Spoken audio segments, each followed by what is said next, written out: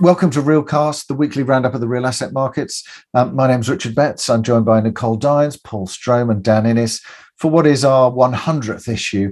Who would have thought that when we started this on the 3rd of April 2020, that 100 episodes later, we would still be discussing the pandemic, but also, interestingly, a number of other black swan events that have come up over the time of Realcast. Let's start anyway with our kind of regular pick up on the news, but also maybe add into that some of the key things, I guess, that we've seen, key themes over those 100 issues. Nicole, let's start with you. On a positive note, coming out of the pandemic, one of the positive things has been the comeback of tourism, of travel, and of course of hospitality. And Citizen M, which are the pioneers in sort of affordable luxury with a very new concept, they already have 18 properties in Europe, but they're very much they're expanding. They announced that they're going to open a new hotel in London near Victoria Station. So their model seems to work very well, very much based on innovation. And recently they announced that the first hotel chain to launch into the metaverse. They're going to use this new virtual world called the Sandbox, so their supporters can use their non-fungible tokens to support the building of real hotels in the real world. So there'll be definitely a new concept and an interesting idea to watch. And again, on the news front, another big theme has been obviously impact, ESG, environmental sustainability, and Built by Nature and the Laudes Foundation have just announced they're financing further study into the use of engineered timber, giving 250,000 euros to research into this in Milan, in Mind, which is the Milan Innovation District, which is being built, is over 1 million square meters of new buildings, and is going to become a technological hub. And most of it will be built in with engineered timber, thanks to this foundation as well. They're saying Italy is lagging behind a bit. In Northern Europe, it's become very much a theme. More and more buildings are being built, obviously in the Nordics, which always had them, but in the Netherlands and in Northern Europe especially. But the trend is definitely being accepted, and the more people are looking at engineered timber, which obviously is one of the oldest materials in the world, but it's also highly technological. ESG has been a big theme for us over the last 100 episodes, and we launched Impact, a magazine devoted to that. And in the most recent issue of Impact, we devote a section to engineered timber to show how creative the solutions are being, technological but also creative, and all the benefits from an environmental point of view of building with engineered timber. So that's something that will grow and grow, I'm sure. Yeah, and I think that that focus on sustainability over the past kind of 100 episodes, I think, has been really clear. And just interesting for me to note as well that in when we launched Impact, which was only in October, we had one page of people moves. And for this one, which is issue number 4, it's actually 4 pages of people moves. And that just really clearly shows what's happening in the market there, I think. Paul, what are your takes on the week and the 100 episodes? Well, I was just going to highlight that IKEA franchisee Inca announced last week this by allocating 3 billion euros to physical store growth. It wants to accelerate expansion in both new and existing physical stores globally. By the end of 2023, it'll spend 3 billion. With the aim of becoming more accessible for customers. And the group said in a statement that physical IKEA stores remain an essential part of its business model, and that since September 2021, 6 new IKEA, and it calls them touch points, they're smaller stores where online buyers can go and sort of see products before ordering online, have been built. And over the past 3 fiscal years, Inca's already spent more than 2.1 billion in existing and new stores across 32 markets. So it's a good example of the way that sort of successful areas of retailing really are moving forward, adapting and embracing the new sales channels. And other stories in the last few days have sort of highlighted that too, including retail property giant ECE's sale of a food-anchored centre in Austrian city Linz to institutional investors, and Greenman signing up its latest food convenience store anchored development in the Koblenz area of Germany. Looking at back over the year, sort of symbolic of how the property sector is adapting to changing circumstances and how some of the solutions and shifts that it's prepared to contemplate are quite radical. It's difficult to imagine just a few years ago such a radical shift in the land use allocation in Canary Wharf, for example. And so where Canary Wharf Group and Cadence Science Partner, which is actually owned by AXA, IM Alts, announced in March that they're to develop a a 750,000 square foot life science focused wet lab building at Canary Wharf. And it's billed as Europe's largest commercial laboratory building and the first phase of a life sciences cluster in Canary Wharf, which after all was regarded for a long time as an overspill area for the City of London and for offices. Yeah, I think capital moving towards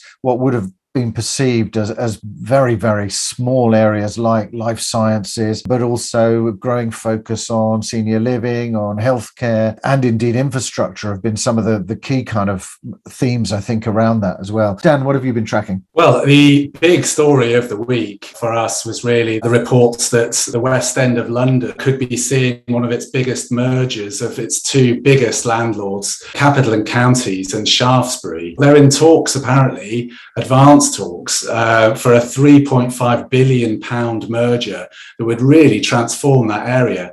I mean, there are some shareholder concerns, but Capco, they run the Covent Garden estate, while Shaftesbury runs most of the Soho landmarks, including Carnaby Street. Advanced discussions there, and definitely one to watch, and one that people have been suggesting would be a good thing for many, many years. Elsewhere, over to Scandinavia, there was the impressive news that in Oslo, the city's iconic department store, Steen and Strøm, which is the world's longest trading department store, 225 years old, they managed to break their monthly sales record. They've had the biggest March ever, which, considering we've just had that pandemic and those Black Swan events that you mentioned, Richard, is quite something. They made history this year. They exceeded their sales record by 20%. And that jump in sales before any previous March on record comes after Mark or Mayor Bergman, who sort of leads on the promenade and management, which runs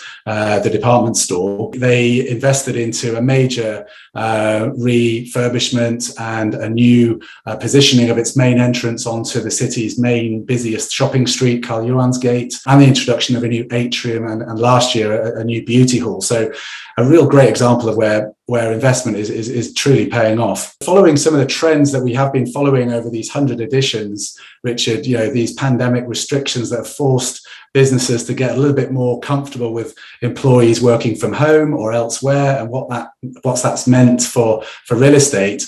Tesco, the supermarket group, they're actually partnering with IWG to open its first flexible workspace. So from later this month, the owner of office operator Regus, IWG, they're going to test out 3,800 square feet of flexible workspace in the Tesco's in New Malden in the UK. That's going to have 12 private desks, 30 co-working spaces. And that kind of tie-up kind of look emerges as supermarkets are now the asset class looking at ways to fill space in stores where they once sold, electrics and music and film, or, which are now bought digitally. And maybe that space can be put to better use. So maybe let's see how that Tesco IW venture runs. Separately, Landsec, this week they sold 32 to 50 Strand in London for 195 million. And that's a mixed use commercial building. They sold it to Sinamas Land Limited. And that comes at a time when Landsec, they were pretty much the talk of Completely Marketplace, the event last month, because they've been reducing their retail agency roster of 30 down to 5 agents in a bid to drive performance. And they've actually been following this kind of more brand and customer centric approach, which has certainly got the agency world talking. Back to Inca, a reference that Paul made earlier. In Vienna, IKEA is opening its first car-free store, and the store is going to be solely accessible by public transport or on foot. But they revealed that the design in 2020 was going to be a response to the radically changed customer and mobility behaviours and an ambition to create a more sustainable shopping experience. But customers don't need to worry, because they're still going to be providing their on-the-day home service delivery options. But this building in Vienna, it makes a really important contribution to the future of living ecologically in the city and to the future of retail. There was quite a touching initiative in Paris, which was a series of pop-up stores clustered together, showcasing Ukrainian designs and products. And the pop-up in the 9th arrondissement in Paris showcases everything from fashion to design to sculptures to paintings, all created by Ukrainian designers. It's being supported by locals, and perhaps something that we'll be able to see elsewhere in other cities around Europe, again, driven and supported by real estate. And especially nice to see that after Ukraine won the Eurovision Song Contest, Richard. Really interesting as well to be at the ULI conference in Brussels last week, because that was actually the very last major event before COVID really struck in 2020. And it put me in mind of the fact that we'd done around 30 or 40 different interviews there, all of which were very positive about the outlook. The fact that there were no potential black swans in front of the market. And all of those interviews, essentially, I couldn't use a week later because the world had changed enormously. But it has been very interesting to see those trends around work from home, changing some of the sectors, the continued focus on logistics, much bigger focus on residential, but also on those alternatives, as we mentioned. Just very interesting to see how resilient we've actually been as an industry. It's a whole wedge of black swan events that we've had. So not just COVID, but obviously the economic crisis following that, but also now the energy crisis, as well as the war in Ukraine. And yet still there seems to be quite a lot of positivity in the real estate and real asset markets. As an industry, it's helped support a lot during the COVID crisis, but also during the Ukraine crisis. And that links in again to that idea, I think, Nicole, around sustainability and social impact. And all of those areas, I think, have been increasingly important over the last 100 episodes of Realcast. Thank you, Nicole. Thank you, Paul. Thank you, Dan. And thank you to all of the contributors over the 100 episodes of Realcast. Thank you for watching us, and look forward to seeing you next week for our regular roundup of the real asset markets.